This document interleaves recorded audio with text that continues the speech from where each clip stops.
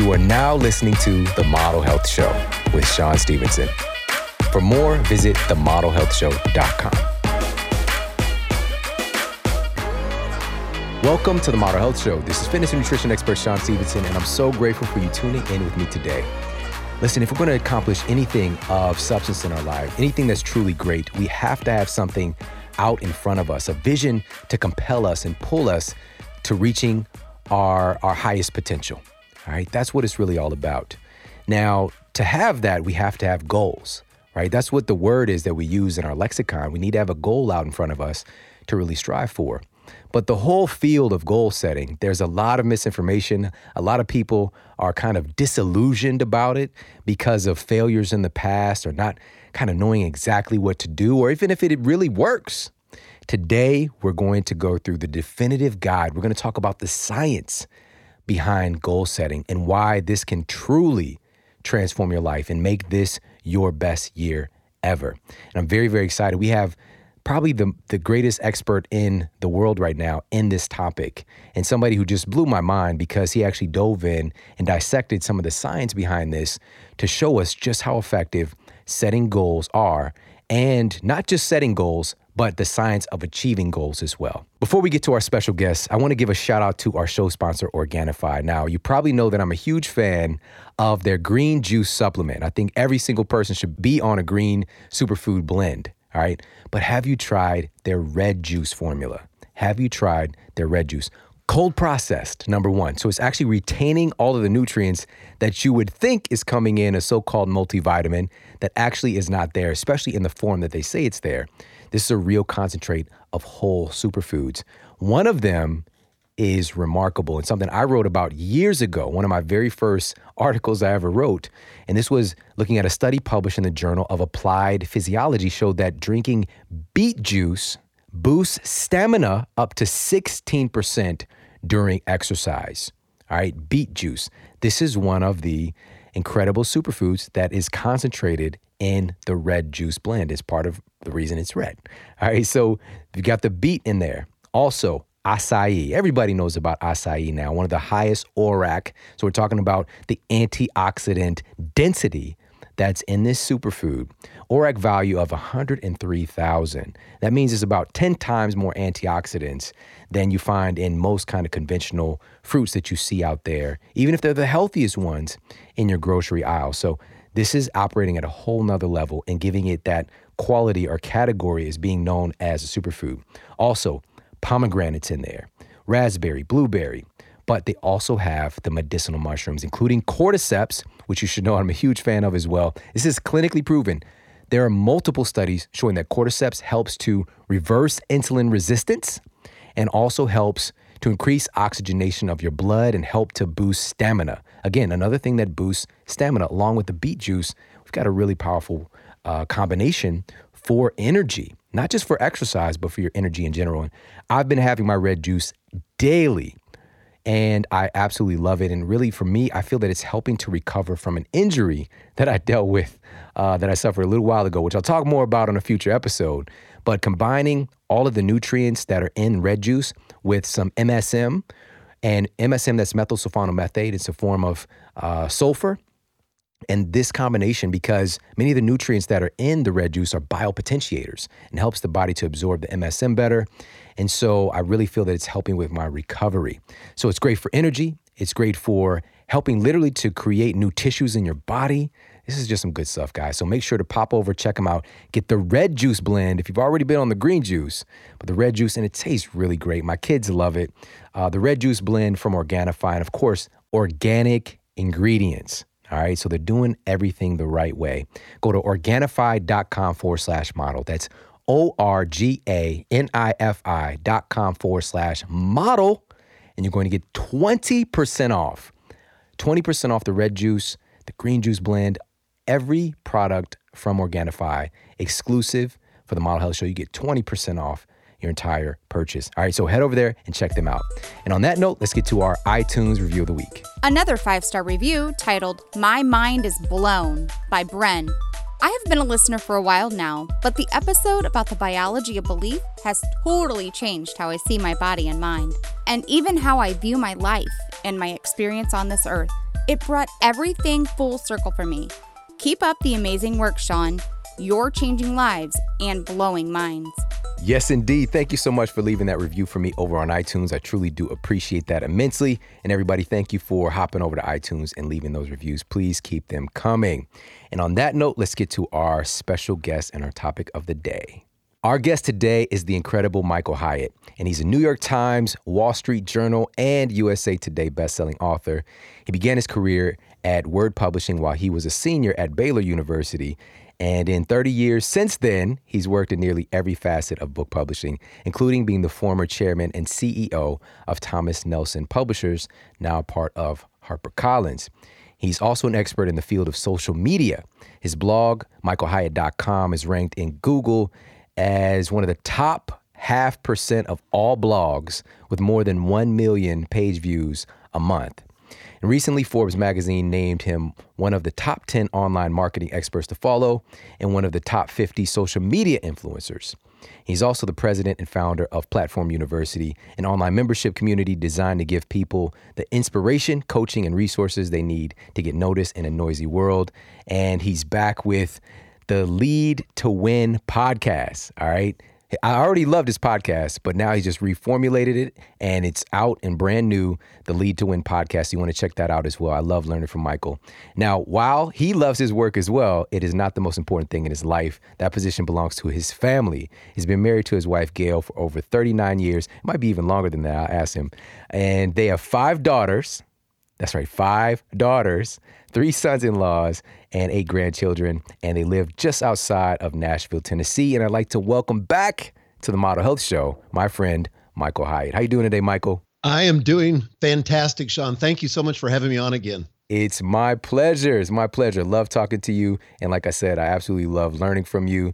Glad you're back retooling the podcast. And so is it 39 years you've been married? It is. That's actually an accurate stat. It'll be 40 this coming summer. But yeah, 39 years. It's a long time. Yeah. But married and happy. And, and this is one of the things that's kind of imbued in your work as well is, how much our relationships matter in our success, right? They do. But especially the ones with our most significant people in our lives. Gail is my greatest cheerleader, my greatest support, my best critic. And I mean that sincerely. Yeah. She's the one that gives me the most constructive, most positive, but powerful advice. And I trust her like nobody else. Yeah. So it's great to have a partner like that. Absolutely. When it works, it really works. So now, today we want to talk about goal setting and your incredible new book. And I want everybody you need to get this book like yesterday. And I'm not kidding. This is the best book on goal setting that I've ever read. And I've read dozens that tinker on the idea, the concept. Some focus on it more, but this is by far the very best book that I've ever read on the topic because you dive into the science and really speak to my man brain on that. But that's the thing that I want to ask you about first is that there are so many books on the topic, right? Like why would somebody as experienced as you, intelligent as you, decide like, you know what, I've got something else to say in this. So why did you feel that writing a book on goal setting was important for you to do? Well, it's interesting because goal setting has been something that's been part of my life since I was in college. If you look at Strength Finders, my number one strength is achiever. And so I just love checking things off and especially goals. Well, over the years, I've gotten a little more proficient at it every year, gotten a little bit better at it. And I think I've been able to accomplish some amazing things. Now, I've had some profound failures, which have only served as fodder for future growth. So that's a good thing, too. But about 5 years ago, my eldest daughter, who works with me in the business, she's my COO of our company, came to me and she said, Dad, I think we should do a master class for Platform University on goal setting because we're approaching the new year. And I said, that's a terrific idea. Then at the time, my partner, Stu McLaren, said to me, he said, I think this needs to be an entire course of its own. So I said, really? And he said, you don't realize what you've got. You've got a unique goal setting process that I think could be of real benefit to other people. Long story short, since we introduced that course in 2012, we've had 25,000 people go through the course. We'll add another 8,000 this coming year to the course. So we've had this enormous base for feedback, for research, search, for intelligence. And the thing, just to kind of get back to your question, that was all background, is I think so many goal setting systems are basically what works for that person writing the book. Yeah. And the thing that's different from this book, or for this book, is that I really try to dive deep into the science. And that's one of the things I really respect about you, Sean. When you wrote on sleep, it wasn't just what worked for you, but you went deep into the science. And I tried to do the same thing because I wanted to show not just what worked for me, but what the science says works for everybody. It's one thing to get results for me. It's another thing to get results for my students. And that's where I've been focused, is on getting results for my students. So I think that's what sets the book apart. Oh yeah, definitely. There's just so much theory out there, and like you just said, Yes. a lot of times we do speak from our own experience, which is great, and wonderful that we have those experiences to share, and that will help a lot of people, but it won't help the greatest amount of people because we need to have more options. The same thing with sleep. I don't do all 21 of the things that I talk about in the book.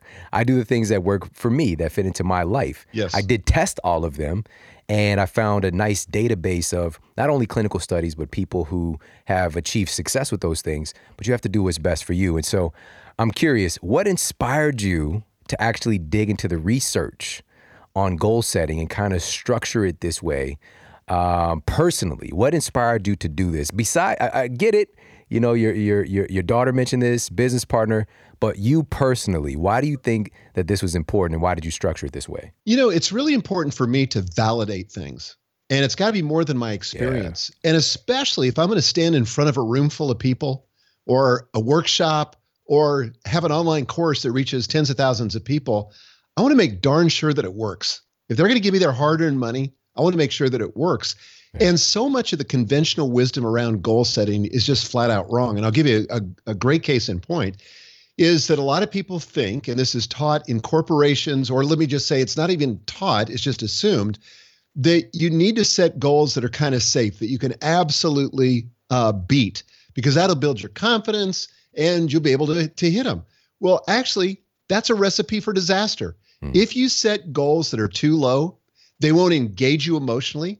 They won't captivate your imagination. They won't necessitate the kind of innovation that's required to achieve big, important goals.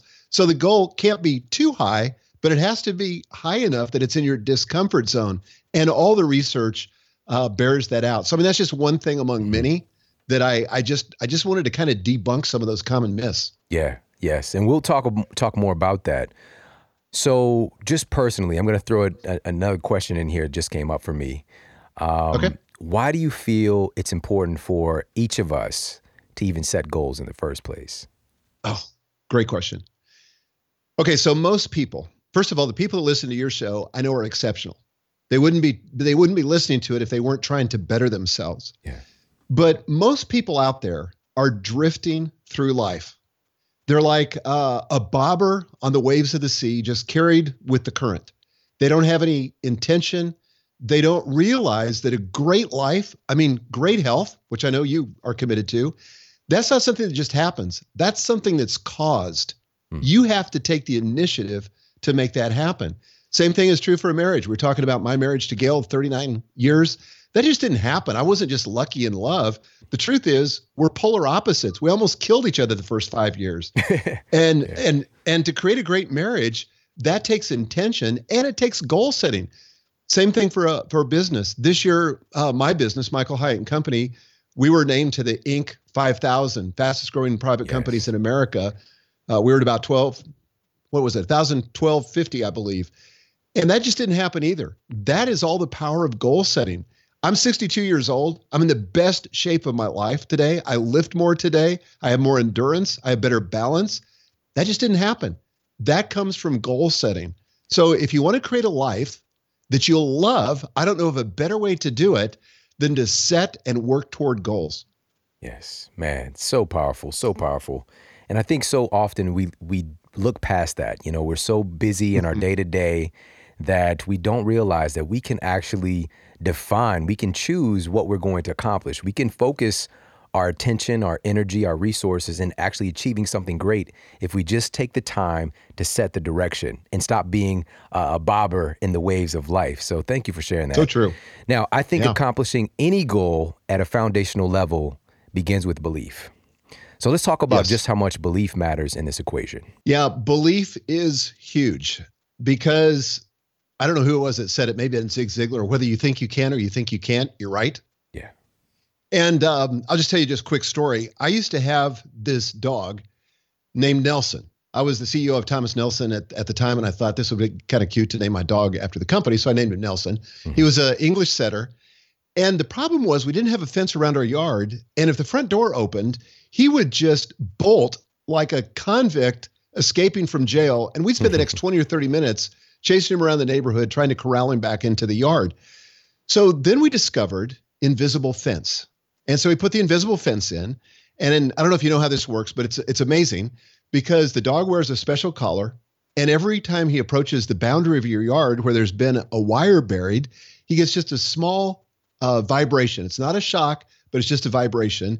And the dog quickly learned that was a barrier, and it scared him enough that he wouldn't transgress the barrier. Even if I stood on the other side of the fence with a dog treat, or I had the grandkids with me, whatever, the dog wouldn't budge. And here's why. Because the fence had moved from sort of an objective reality to being something that was internal inside of Nelson's head. Even when we took off the collar, he still wouldn't budge. There was nothing restricting him. But he had this belief as a dog that it would stop him. And a lot of people are like that with their beliefs. They have these limiting beliefs that are holding them back and keeping them from making the progress that they'd like to make. It keeps them stuck.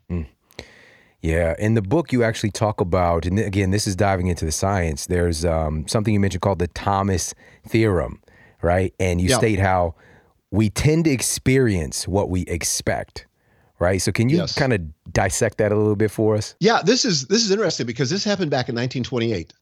And one of the things that William Thomas said, he was a sociologist, he said, quote, "If men define situations as real, they are real in their consequences," end quote.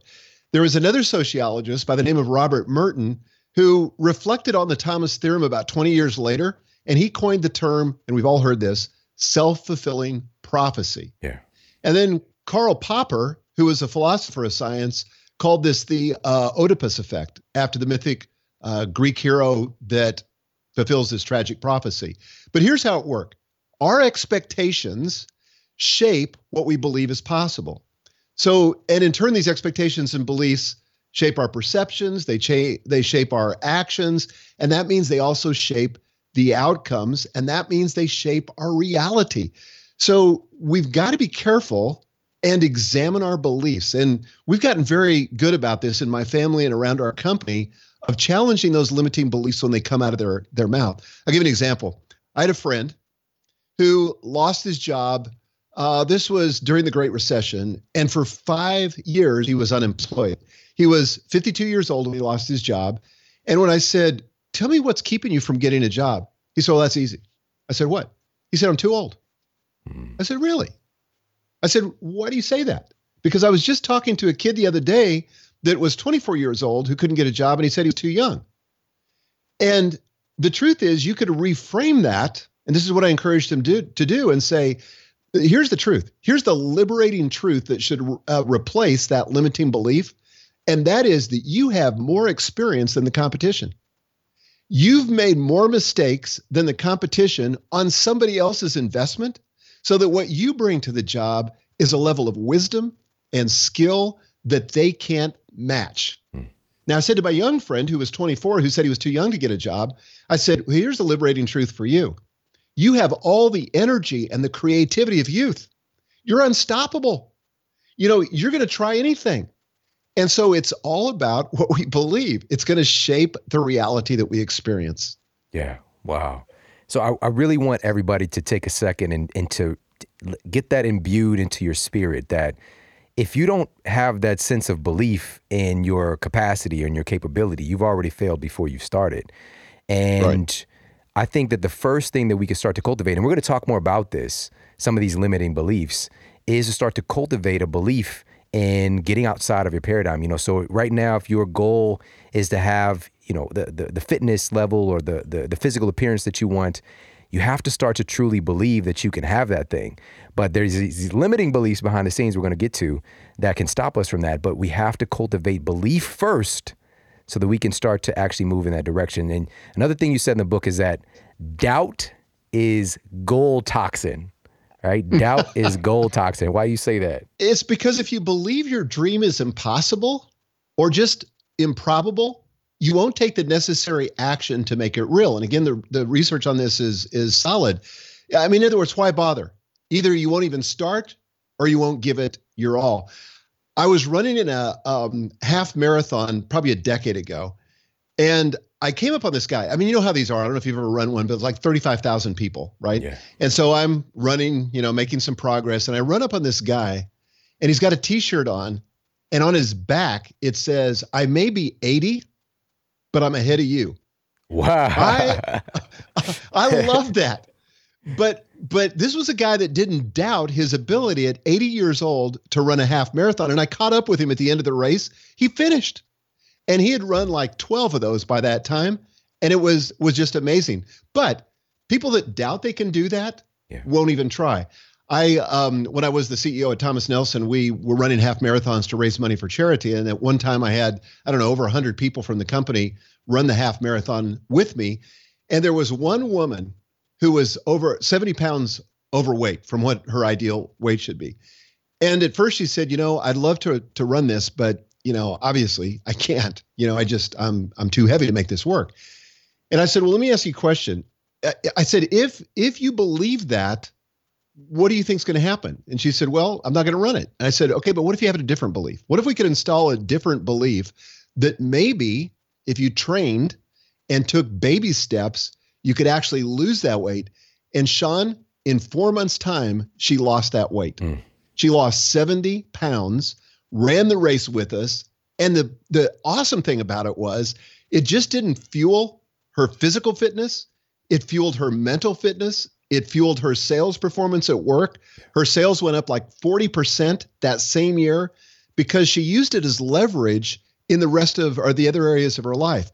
But it all began by confronting the doubt. And that's what we have to do. Here's one little piece of science. Polls show that the percentage of people in their 20s who achieve their New Year's resolutions is far greater than those over 50. In fact, a Harris poll found while 8 in 10 millennials set resolutions, almost 7 in 10 adults over 65 say setting resolutions is a waste of time. So what's going on here? Well, after decades of setbacks and failures, many people doubt a better future is possible. For younger people, here's where a lack of experience actually is a benefit. Yeah. But it all comes back to our belief system. Yeah. Wow. That's so powerful. And I saw some of the research, obviously, in your book as well, regarding that and how we can start to become a little bit weathered, and jaded about the whole process when you don't succeed. And you start to actually reframe it in the book, which we're going to talk about in a moment as well. There's so much good stuff. But I want to get back to the point of, because, okay, so we know that we have this potential. We want to do these great things. And we realize, I actually don't really believe that I can do it. And we realize we have these limiting beliefs. You actually take people through the book to pinpoint and pull out what those things are, kind of find those weeds so that we can actually pull them out. So what I want to talk about now is, what are some of these limiting beliefs that actually hold us back? I want to go through the 4 of them that you put in the book. The first one is black and white thinking. All right, so let's talk about that. Okay, this is when we assume that we failed, and if we don't achieve perfection, then there's no use trying. Reality is usually a sliding scale, though. It's not a toggle switch. And so this is what people have to realize, and this is why people throw goal setting out the window sometimes, is they think, well, I came short of my goal. Yeah. And one of the things I learned from my mentor, Dan Sullivan, was the difference between the gap and the gain. And here's how it works. When you're somebody who's out to accomplish great things, there's going to be a gap between where you are and what you want to achieve, right? So that's the gap. That's great on the front end of goal setting.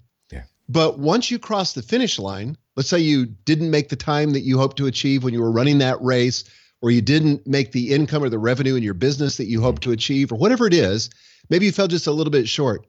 It's easy to stay in the gap, measure the gap, and feel like an utter failure. Like, gosh, I missed the goal. This goal setting thing is a waste of time. It doesn't work.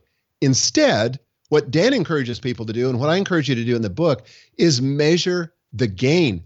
to look backward. When you're approaching the goal, look forward and measure the gap. But when you cross the finish line, look back and actually measure what you accomplished. Because again, it's not a black and white thing. It's more like a sliding scale.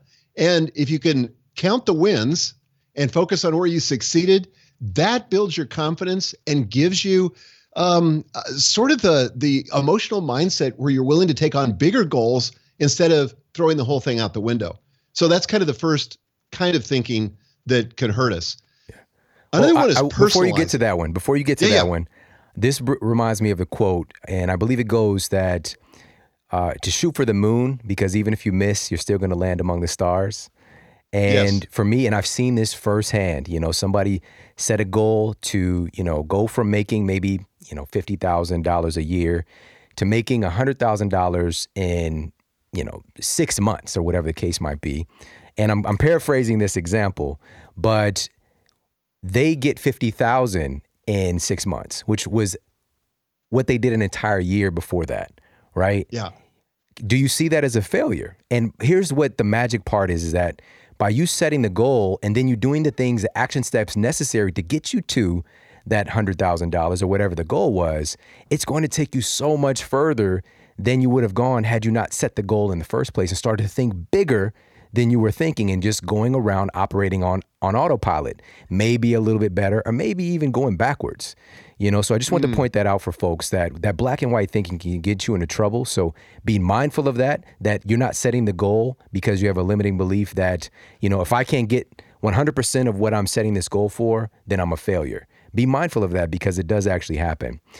So let's jump into the next one. In this one, so you said we've got black and white thinking, and the next one you said was personalizing. So what is that? Yeah, that's when we blame ourselves for random negative occurrences. I mean, it could be anything from something that happens in our neighborhood to something that happens at work. Maybe, for example, you're in a company where the product division created a substandard product and you were in the sales division and you didn't get the sales results. And so you blame yourself. You personalize it and make it all about you. And usually life is more complex than that. There's usually a lot of factors that lead to failure or lead to a breakdown. And we don't have to own all of them. We certainly have to own the ones that are ours. But personalizing is when we're like hyper responsible and we overfunction and take on more responsibility or own it more than we should. That's interesting. And with personalizing, this can come in the context, if you're setting a goal for, we'll just say, your health and fitness, getting in shape, and then something happens with, a significant other or maybe your mother, something like that. Maybe their car breaks down. And now you have to kind of adjust your schedule. You can't get to the gym like you planned. Like, you can throw things off. And so personalizing is blaming yourself. Like, I should have did this, I should have did that. Now, and I love that you mentioned that there is some responsibility we need to take. And I find that taking responsibility as much as we can in our lives is the greatest kind of empowerment that we can have and the things that we can adjust. But if you get caught up in the fact of like, this thing happened and it's just, it's on me, then you're not going to continue to take action. It sounds crazy. And I know people are like, I don't do that. But many people do that all the time. They blame themselves in some weird way. Well, and you hear people say things like in the health and fitness area, say things, well, like, I'd love to lose weight, but I'm just big boned. You hear that. Yeah. Or you hear something else like, I guess I'm just not meant to be fit. I guess I was just made to be a couch potato or whatever, but that's personalizing something that is really at the level of belief and at the level of mindset that has nothing to do with objective reality. What's the number 3? So this was, we've got 4 of these. So what's the third one? Okay. So the number, and by the way, the first 3 of these come from Jeremy Dean's book, Making Habits, Breaking Habits. I got a 4th one that I'll add here in a minute. But catastrophizing is when we assume the worst, even with little evidence. Yeah. So it could be anything from feeling a flutter in your heart to thinking that, oh my gosh, I'm on the verge of a heart attack. My health is going to pieces. Or it could be, something that happens in your business and maybe you hit a bump in the road in terms of your cash flow and you think, oh my gosh, I knew it. This is the end. My business is going to fail. But it's that kind of worst case scenario, catastrophic thinking that immediately goes, on the dial from 1 to 10, or maybe even 11, and it just doesn't serve us. And it's usually wrong. Sean, recently I journal every day, and I've been doing this for about 7 years now. And so every day I look back on the entries that I made in previous years on that same day. And oftentimes I'd be wrestling with some problem at work or at home. But the thing I realized is this: I have a 100% success record when it comes to overcoming obstacles. And you know what? You do too. Yeah. And everybody that's in your studio right now does too. So far, we've been 100% successful in overcoming whatever we face. And we may be in the middle of something right now, and it may be easy to catastrophize it and think that we're not going to get out this time, that this is the time that's going to finally undo us. But all the evidence, if you look back over your life, would suggest that you're going to get through this. You're going to make it to the other side. The most important thing you can do is just stay in the race and not quit. Yeah. Oh, man, I love that so much. Love that. So this one, again, this is like, it's all bad stuff's going to happen.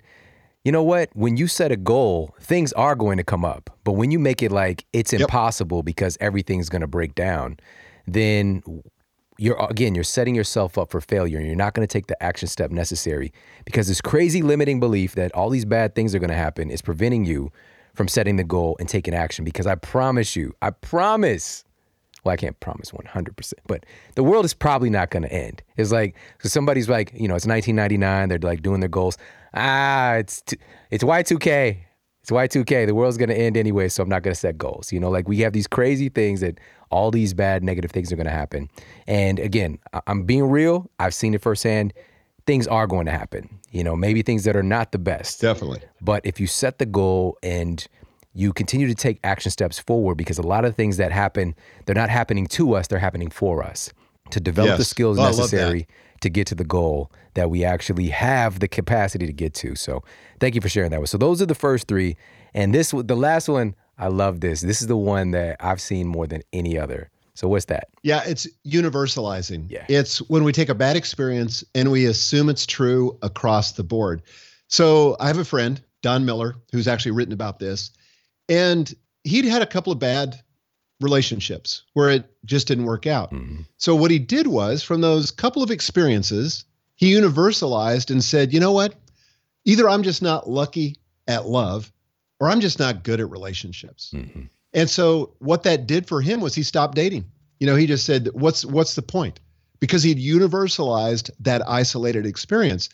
He had a friend that came to him, and a friend that loved him, and a friend who also happened to be a trial lawyer, and started marshaling evidence for Don and saying, Don, you know what? I think you're actually good at relationships, and here's why. And he started talking about what a great friend Don was, all these things he had done to invest in their friendship, until the point at which Don began to shift his belief and said, well, maybe I'm not so bad at relationships. Today, he's happily married, because he shifted that limiting belief to a liberating truth that really examined that sort of that universalizing thing and took it apart so it could empower him to move forward in relationships. I love that. That's the exact example that I was thinking of when I first heard this, is that, maybe, and this is for everybody listening, maybe, you want to have a healthy, loving relationship that you deserve, that you feel you deserve, kind of consciously, but you had a bad experience, with we'll just say a guy who cheated on you. And so now the belief becomes, because of universalizing, all men are dogs, right? All men are dogs. And what happens then is you start to replicate that. All you see is a continuation of the same kind of situation showing up when you put yourself into one. And number one, this goes back to you get what you expect. You have this self-fulfilling prophecy. If all men are dogs, how are you going to find a cat, And the reality is, I don't know if that even makes sense, but the reality is you get what you expect, and also you get what you believe you're worth, right? And so if you believe that all men are dogs and yet you want a dog, then you feel like you're worth a dog, And again, universalizing, and then take this to the concept of maybe you want to improve your life financially, but you're carrying around a lot of disempowering beliefs about money, right? Because you've got all these... Usually it's the rich, evil villain, right? Even in the movies, it's the rich, evil villain, or maybe the one rich person in your family. One person has money, if you kind of grew up in poverty, is like the Scrooge McDuck uncle, right? And so for you, it's like you have this underlying belief and you universalize that rich people are greedy, right? Rich people are greedy. I don't want to be that. And when we can start to, again, identify that crazy belief we're carrying around and start to pay attention to other examples, wealthy people who are incredibly altruistic and giving. And these are a lot of the people that are in my life, that changes your perception of what that can even look like. And last thing, you want to get your health and body into a place that you're, just excited about, but you believe that being healthy is too time consuming. And you universalize all things to do with that. And so in your mind, being healthy is just too hard. So why try? So again, we're looking at these limiting beliefs. And again, Michael Hyatt, just at an expert, just mind-blowing level, lays this stuff out in the book for us to address these things and to get in there, look at these beliefs, the roots, so that we can pull them out. So I want to shift gears now. And I want to talk about what's the source, the actual source of a lot of the limiting beliefs that we bring up in our own consciousness. I just mentioned one, which is like family influence. So let's talk about the sources of these limiting beliefs. Well, just to elaborate on what you said about family, certainly we grow up with a lot of beliefs that we assume are reality. And I grew up in a lower middle class home where we always struggled financially. And I just kind of thought that's how it was, that making money is really hard, that, I'm probably going to be in debt for the rest of my life. All these things were a source for me. Sometimes it can be a personal setback. It can be something that happens to us, like we may get injured and then we develop a set of beliefs about what we can do or what's possible. I remember when I broke my ankle about 10 years ago and I had to have a plate, 6 screws put in. I thought, well, there goes my running. That's the end of my running. Not so much. I didn't let that limit me at all. I still run to this day and have zero problem with it. But I think a big one that we got to watch for now, especially in the last few years, is the news media. Yeah. Because there's this crazy negativity bias. And once you understand the psychology of this, think about this. The news business relies on advertising revenue. So the game is to get as many eyeballs on the show as possible, right? Well, one simple way to do that is to scare people, because this is part of our evolutionary history, is that when you're scared, you can't take your eyes off the threat. Yeah. And so when everything is breaking news, a news bulletin, something big and scary, the news media has figured out that if they can do that, they can keep you glued to your television set. The problem is that most of the stuff that's happening is in what Dr. Stephen Covey calls your realm or your area of concern, your circle of concern. It's not in your circle of influence. So all that big scary stuff that's happening, like as we're recording this, a couple days ago, North Korea sent another, big missile. And, everybody's talking about how now they've got missiles that could reach the U.S. Sean, I don't know about you, but there's not much I can do about that. I could worry about it. I could make my life miserable. I could lose a lot of sleep. I could spend a lot of unproductive time, and I could develop a lot of beliefs about that. Or I can just say that's in my circle of concern, not my circle of influence, and I'm going to focus on what I can change. Social media is another one. The research shows that people that spend a lot of time on Facebook feel pretty crummy about their lives, right?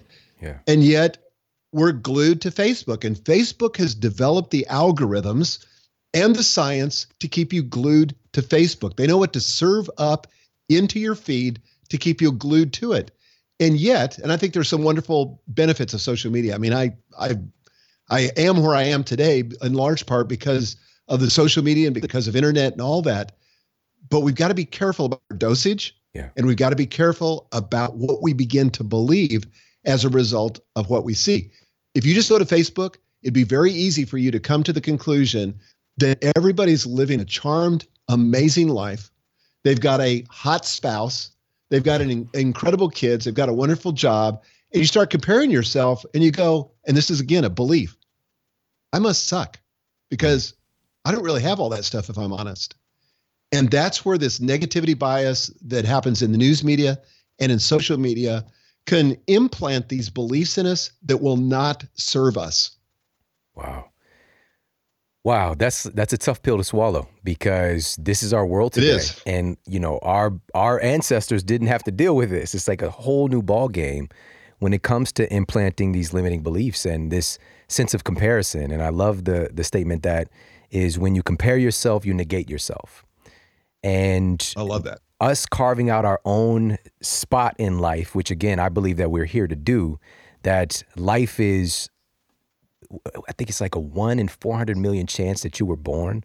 Like, you are already a miracle, and this is your opportunity. Life is working to express itself through you, and to think that we're not good enough or that we're lacking and we're missing all these different things because we see what somebody else is doing. It's a sad state of affairs, but consciousness and awareness trumps everything. So again, bringing these things up to the forefront and talking about the sources of our limiting beliefs is really valuable. So thank you for sharing that. And also, again, I want to reiterate, a lot of our beliefs are structured into our minds when we're kids as well. And next up, I want to talk about, of course, now that we've looked at the limiting beliefs, what are some real valuable ways that we can upgrade these beliefs? And so we're going to do that right after this quick break. Sit tight and we'll be right back. Today, we're in the midst of a new revolution with our understanding of food. We used to just be focused on this macronutrient paradigm: proteins, fats, carbohydrates. Carbohydrates and proteins got a pretty good name, but fats were drugged through the mud. Why is that? Because it's called fat. All right. The name implies something different than the other two. Because when we hear the word fat, we think about fat on our bodies. Fat in food and fat in our bodies are two totally different things. And it's like thinking, if I eat blueberries, I'm going to turn blue, when you think that eating fat is going to turn you fat. It just doesn't work like that. And any of those three macronutrients can actually put fat on your body if you eat too much or the wrong types. Healthy fats, which I'm proposing that we start to call lipids or even energy, are incredibly important for every single function in your body. Your cells, every single cell in your body, we have upwards of 100 trillion cells that make you up, require fats to just maintain the integrity of your cell membranes. We're talking about the thing that holds your cells together and enables your cells to communicate. It's very important. Also, your brain. Your brain is mostly fat and water. This is why fats are so important. When you're deficient in fats, especially the right kinds of fats, you can see some big issues. So in order to address that, some of my favorite things today are MCT oils. And specifically, if we look at emulsified MCT oils that actually taste amazing. And these are medium chain triglyceride oils that are extracted from things like coconut or palm. And these medium chain triglycerides have a thermogenic effect on the body, which means they are able to positively alter your metabolism. All right, that's number one, thermogenic effect from MCT oils, positively altering your metabolism.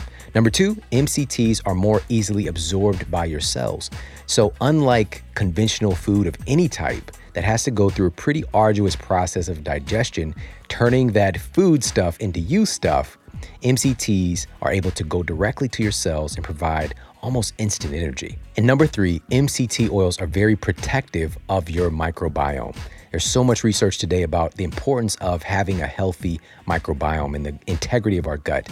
MCT oils are one of those things that help to support that because they're especially effective at combating viruses, parasites, bacteria. There's so much goodness that is able to be found in these MCT oils, but you want to get the good stuff. And for me, that's why I go to onnit.com/model. That's onnit.com/MODEL to get the emulsified MCT oils, which is like a coffee creamer. These are great to add to your coffees and teas, smoothies, and things like that to get in a little bit of extra flavor plus all the benefits of MCT oils. They're easy to stir, so you don't have to throw everything into a blender just to get a nice coffee drink. But also they taste good and they make the process of being healthy, fun, and enjoyable. So head over, check them out. They've got vanilla, coconut, cinnamon swirl, and strawberry. It's one of my favorites. So go to onnit.com/model for 10% off your entire purchase, not just for the MCT oil, but all of the health and human performance supplements that Onnit carries and all of their fitness equipment, gear, and so much other cool stuff. All right, head over there, check them out, onnit.com/model. Now back to the show. All right, we are back and we're talking with New York Times bestselling author and all-around superhero, Michael Hyatt, and his new book, Your Best Year Ever. So when this is getting released, you want to get the pre-order copy right now to help to crush your year. And also, if this is coming out a little bit after that, go get the book Like Yesterday. It's really one of my favorite books. It jumped right to the top of the pile. So we were talking about limiting beliefs and looking at what some of those limiting beliefs are. Where did they originate? Now I want to talk about some ways that folks can start to actually upgrade their beliefs. Great. Okay, so the first thing you've got to do is you've got to trade your frame. So this is almost like taking glasses off that have caused you to see the world with a certain tint and begin to see them in a new way. I remember a few years ago, I had my lenses in my eyes actually replaced. I developed some early cataracts. And so what I didn't realize, they did one eye at a time just for risk management purposes. They did one eye and then the next 2 weeks later, they did the other eye. Oh my gosh. So the first eye gets done. All of a sudden, it's like the world is in full color. It was so washed out before because my lenses were so clouded that I was really seeing a distorted view of the world. But I could compare it because when I was fixed and when I wasn't fixed, the eye that was fixed, I saw everything with enormous clarity, beautiful, vibrant colors. The eye that wasn't fixed yet, it was kind of this yellow cast to everything. So that's what you got to do to your beliefs is you've got to replace the lens, so to speak, and look at the world in a different way. And in my book, Your Best Year Ever, I recommend a 6-step process for doing that. But here are just a couple of those steps. First of all, recognize your limiting belief. Upgrading your belief starts with awareness, just being aware that, wait a second, is that reality? Or is that just a belief like my dog Nelson? Is that just a belief that's floating around in my head that's come from somewhere else, but it's not the way the world really is? So the awareness thing, recognize your limiting belief. Second, review the belief. Evaluate whether or not that belief is serving you. So for example, if you have a belief, like I had this belief coming out of my near bankruptcy that said, I guess I'm just not good with money. Is that empowering me? No, that's holding me back. It's holding me back from creating a great company, from being able to really help people, from being able to make the kind of money that I can support my family and give and all those things. So it's not serving me. So that's the second question to ask yourself is just to review the belief. Maybe it's your age. You think you're too old or you think you're too young. And I'll tell you what, I see this all the time because again, I'm in my early 60s. I see guys that are in their 60s, and you probably do too, that are just like, they've hung it up. They're phoning it in. They're nearing retirement and they're slowing down. I think that's crazy. I think I feel like I'm in the best shape of my life. I've got the most to contribute in my life. And oh, by the way, I think I've probably got another 25 to 30 years at least. And I'm not just going to sit around for 25 to 30 years and not make a contribution. So you've got to ask yourself, review the belief. Is it empowering you? And then the third thing I would say is either reject the belief outright or completely reframe it. And by reframing it, I mean kind of twisting it around to your advantage. Like I suggested with my friend who had lost his job and felt like he was too old. Well, what's the benefit of age? Or what's the benefit of youth? Or what's the benefit of anything? Yeah. And one of the exercises I've often gone through is that when something bad happens, to ask myself the question, what's the gift in this? Yes. What's the gift in this? And usually, even when it's bad things that happen, like when I mentioned I broke my ankle, what was the gift in that? It was an enormous gift. I'll tell you one of the biggest ones was that happened in 2004. That's when I started blogging for the first time. Since that time, I built an entire business that now supports 30 full-time people, 8-figure business that all started because I broke my ankle and had the time to start blogging. Man, I love that so much. And it's just like you just said, the word for us to remember for today is reframing. So reframing these limiting beliefs. And a good example, and I think this kind of goes back to the relationship example, when I talked about, all men are dogs. If we look at that idea and we see, what, I've been through drama in my relationships, and to paraphrase, I suck at relationships. Instead of seeing that as your lot in life and this limiting belief you're carrying, reframe this and start to say, I know exactly what I don't want. Now I've got a great checklist of things to identify and to let go of, to build up my standards. Now that I've been through these negative things, I now have standards and I realize that I have this experience. So now I can really get to the good stuff. All right. That's and again, good. it's just as simple as reframing. So, wow. Thank you so much for sharing that. I was just going to add one thing to that. It'd be easy kind of in this post Weinstein world where so many people are now coming out as sexual predators. It'd be very easy if you are a young woman or a young man to just say, gosh, all famous, rich people, powerful people are sexual predators. Well, the liberating truth might look like something like this. I'm not talking about, creating an equally false narrative on the other side. No. All men are great. No, some men are predators, but not all men are. And I bet there's some really amazing people out there that have power that don't abuse it. So it's just, again, recalibrating to what reality really is, not what we might believe that it is. So that gets back to like universalizing and making everything into a catastrophe. Everything's breaking down as well. Wow, I love that. And continuing to have that balance and awareness. So this is another thing you talked about in the book that just like, I was not expecting to see this. And it's because we hear a lot of people say things like, live without regrets, hashtag no regrets.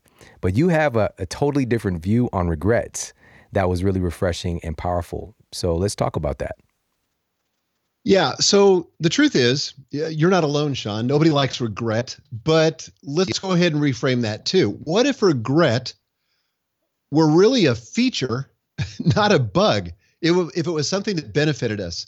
And that's exactly what the research shows. University of Michigan psychology professor Janet Landman identifies several benefits of regret. So here are three of them. Instruction. Regret is a form of instruction, right? Reflecting on our missteps is critical to avoiding those missteps in the future. I explained how that worked in my own business failure. Secondly, motivation to change. Landman says, and I'm quoting, regret may not only tell us that something is wrong, but can also move us to do something about it. Sometimes when we have something that we regret, it forces change. I had a big relationship breakdown with one of my daughters. I have 5 daughters, and my middle one I had a relationship breakdown with. And I remember her saying to me, she said, Dad, don't you get it? This is your fault. Well, I mean, it was like somebody kicked me in the gut.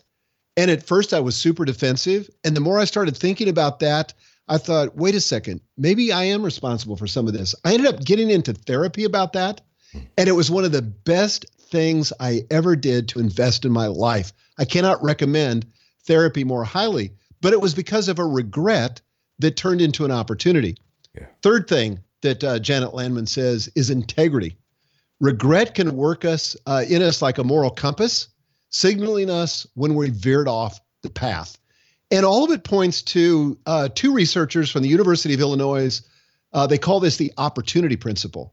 And the idea is this. They studied people's most common regrets, setbacks, and failures in education, career, romance, a whole bunch of different fields. And then they mapped out a 3-stage process of action, outcome, and recall. And it's that final stage, the recall, where things really get interesting. And here's what they found, and I'm quoting from the study. Feelings of dissatisfaction and disappointment are strongest where the chances for corrective reaction are clearest. And here's why. Because we care, that's the same emotional driver that enables us to correct it and to fix it. If we don't have the regret, we don't care enough to correct it. But when we have that regret, that becomes sort of the fuel that enables us to find an opportunity to take corrective action and actually use it as a springboard to a better future. Wow. That's powerful, powerful. And immediately reading that, I started to kind of go in and dig around and look at some regrets, and to reframe them. Man, that was such a good implement in the book. Good. And again, good. I wasn't expecting that to be there, but this is one of the things that hold us back from setting the audacious goals that are possible for us is these regrets that we've had. So another thing that you talk about, and that's very significant, that's getting a lot of attention today, is the importance of gratitude. Now, I think a lot of people look past this because we don't really realize just how much it can actually matter. And I'd love to talk about how gratitude actually plays into accomplishing our goals? Yeah, so there's this kind of myth that's out there that says, you got to be careful about being too grateful. And it sometimes shows up for employers. Don't be too grateful and extending your gratitude to your people because they'll just get complacent, right? Or if you're grateful yourself, you might get complacent in pursuing your goals. That gratitude leads to contentment, and contentment fights against goal setting. Nothing could be further from the truth. There were a couple of researchers, Robert Emmons and Anjali Mishra, who turned that whole thing on its head. And so they compared grateful and non-grateful goal striving. They had a big study, and they had the participants keep a gratitude journal, along with a list of goals that they hoped to reach over a 2-month period. So they checked back 10 weeks later after they initiated the study. They found that the grateful participants were significantly closer than the others to achieving their goals. And actually, gratitude helps us to achieve our goals. You're not going to get more of what you don't want, you're not going to get more of what you want until you're thankful for what you've got. And that's where it starts, to be thankful and to do our goal planning out of a sense of abundance. That's what creates possibilities and all the right feelings and emotions that enable us to achieve even bigger, better goals. I love it. So you talk about in the book, the first way that gratitude helps us is that it makes us resilient. All right. It makes us resilient, and that's what keeps us hopeful. And then another thing that you mentioned is that gratitude reminds us that we have agency. Can you talk about what you mean by that? Yeah. So when I talk about agency, it means you've got power to affect the outcomes in your life. So again, it's the opposite of drifting. It's the opposite of thinking that we have no control over our lives, that we're just being pushed around by these invisible forces. When we're grateful, it's just a reminder to us that there's things that we've accomplished, things that we've done that actually were the result of our agency. And certainly we can acknowledge that other people helped us, that there were outside resources that came to bear, but it's just a reminder that we've got agency in this process, and gratitude helps us reach that. Love it. Love it. All right. I've got 2 more quick things I want to ask you about. So there's been debates about this. We've got new technology now. Everybody's not just putting pen to paper, but does it matter if we just have some goals? It's kind of rattling around in our minds, or is it actually best for us to physically write them down or type them out? Well, here's what's funny. The truth is most people don't write them down. For years, I conducted this sort of informal study. Whenever I would teach on goal setting, I'd go in and I'd usually be teaching high-level corporate leaders or CEOs or business owners. And so I would start by saying this. I would say, how many of you believe in the power of setting goals? I mean, every hand goes up. Right. Who's not going to say they believe in that, right? And then I said, how many of you have goals for this year? Almost every hand would go up. And I said, okay, third question. How many of you, be honest, have a set of written goals for this year? And I tracked this over about a 5-year period. Usually 3 to 5% of the audience's hands would go up. Every other hand would go down. So very few people have written goals. Yet, Professor Gail Matthews of Dominican University, California, recruited 267 entrepreneurs, executives, artists, educators, people from all walks of life, tracked them over several weeks, found, among other things, that the mere act, get this, Sean, the mere act of writing your goals down boosted achievement by 42%. 42%. Crazy. Who wouldn't want to give themselves that advantage? And I think the reason why is that by writing something down, it's like the first action in the creative process. First of all, it gives us clarity. There's something about having to write something down that forces clarity. I heard this years ago. I'm not sure who to attribute it to, but thoughts disentangle themselves passing over the lips and through pencil tips. So there's something about writing it down that forces you to get clarity, and that clarity becomes an accelerant in terms of moving you towards your goal. So writing down is a simple, easy strategy that anybody can employ that gives you a 42% advantage in terms of achieving your goals. Oh, man, this is so good. Chances are a lot of us didn't know this fact, all right? But we're talking over 40% greater incidence of you actually achieving your goal if you just write it down. So today, or maybe tomorrow morning, set aside some time, but Do this like yesterday, everybody. Please write down your goals.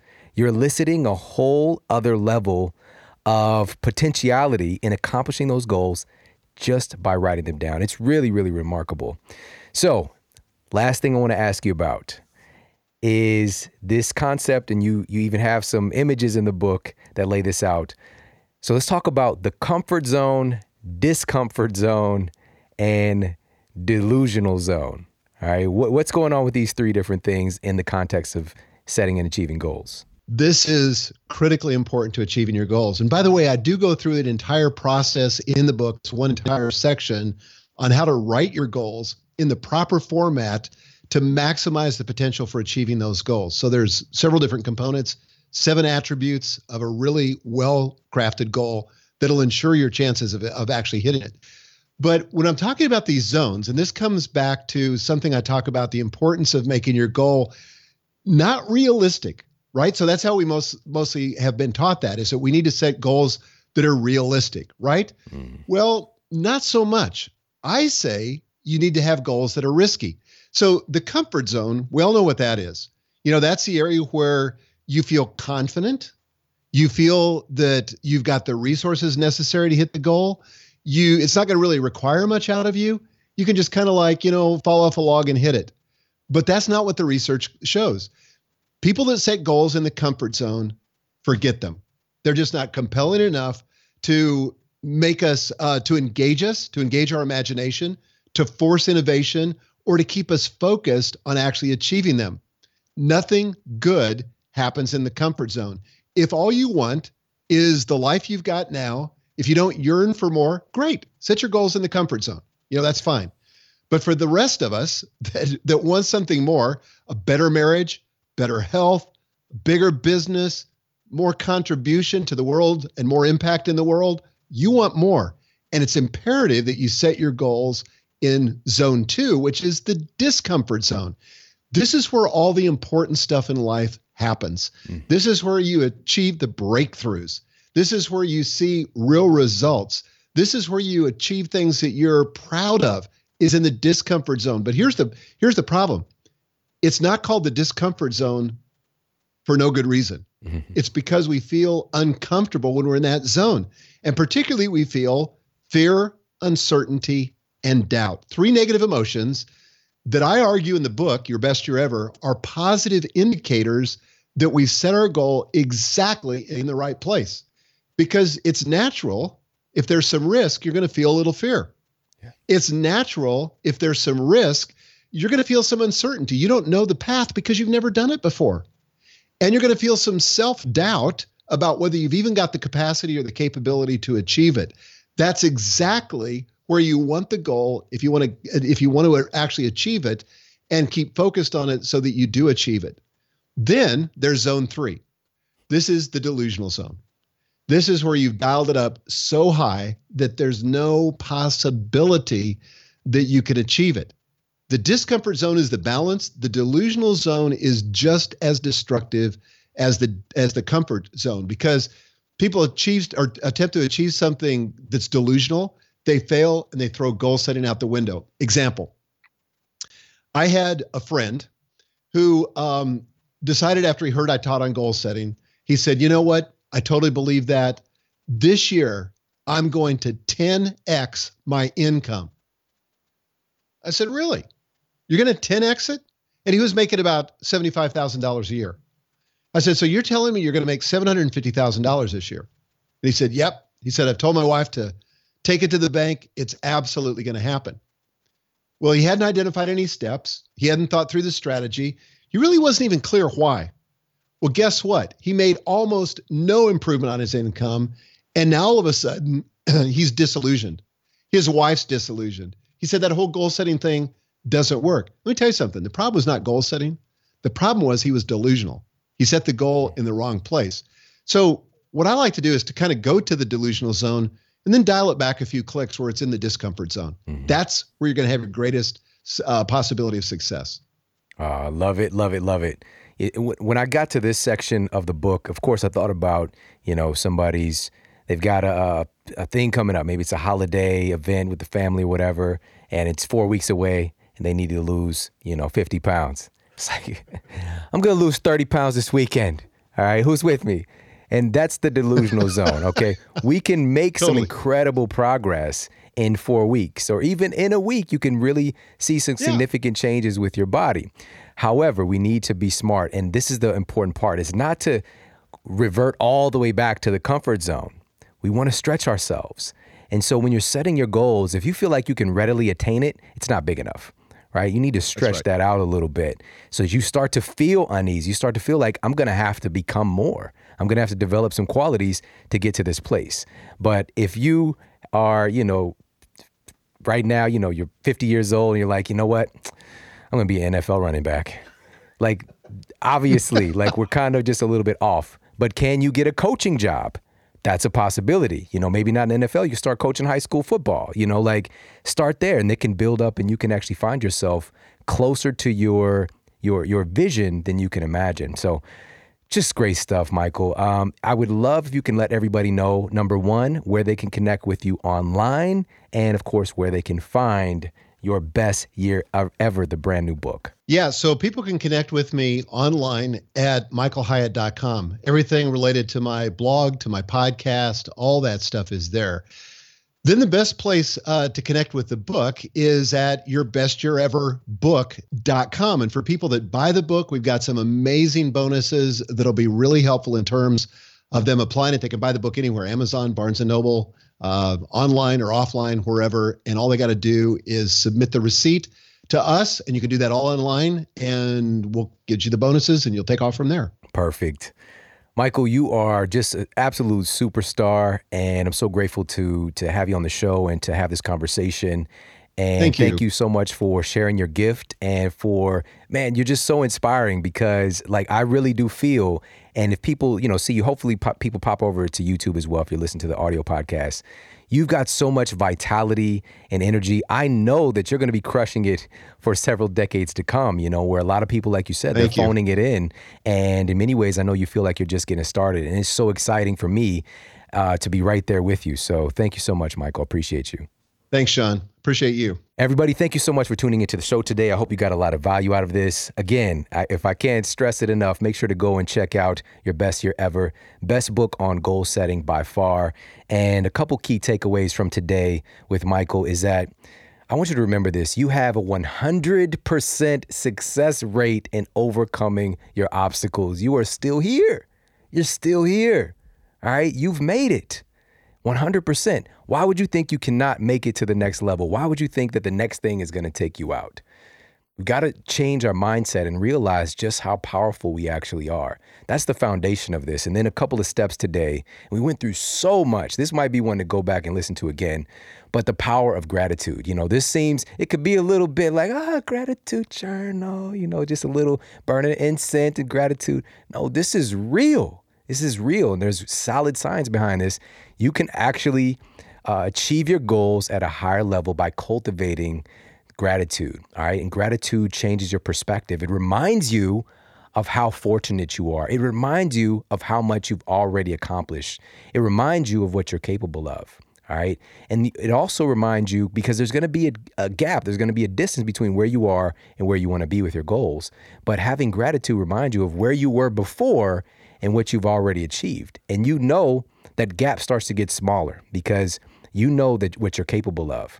All right, so cultivating that and remembering that you have agency. You have the power, you have the capacity to make change in your life. It is imbued in you.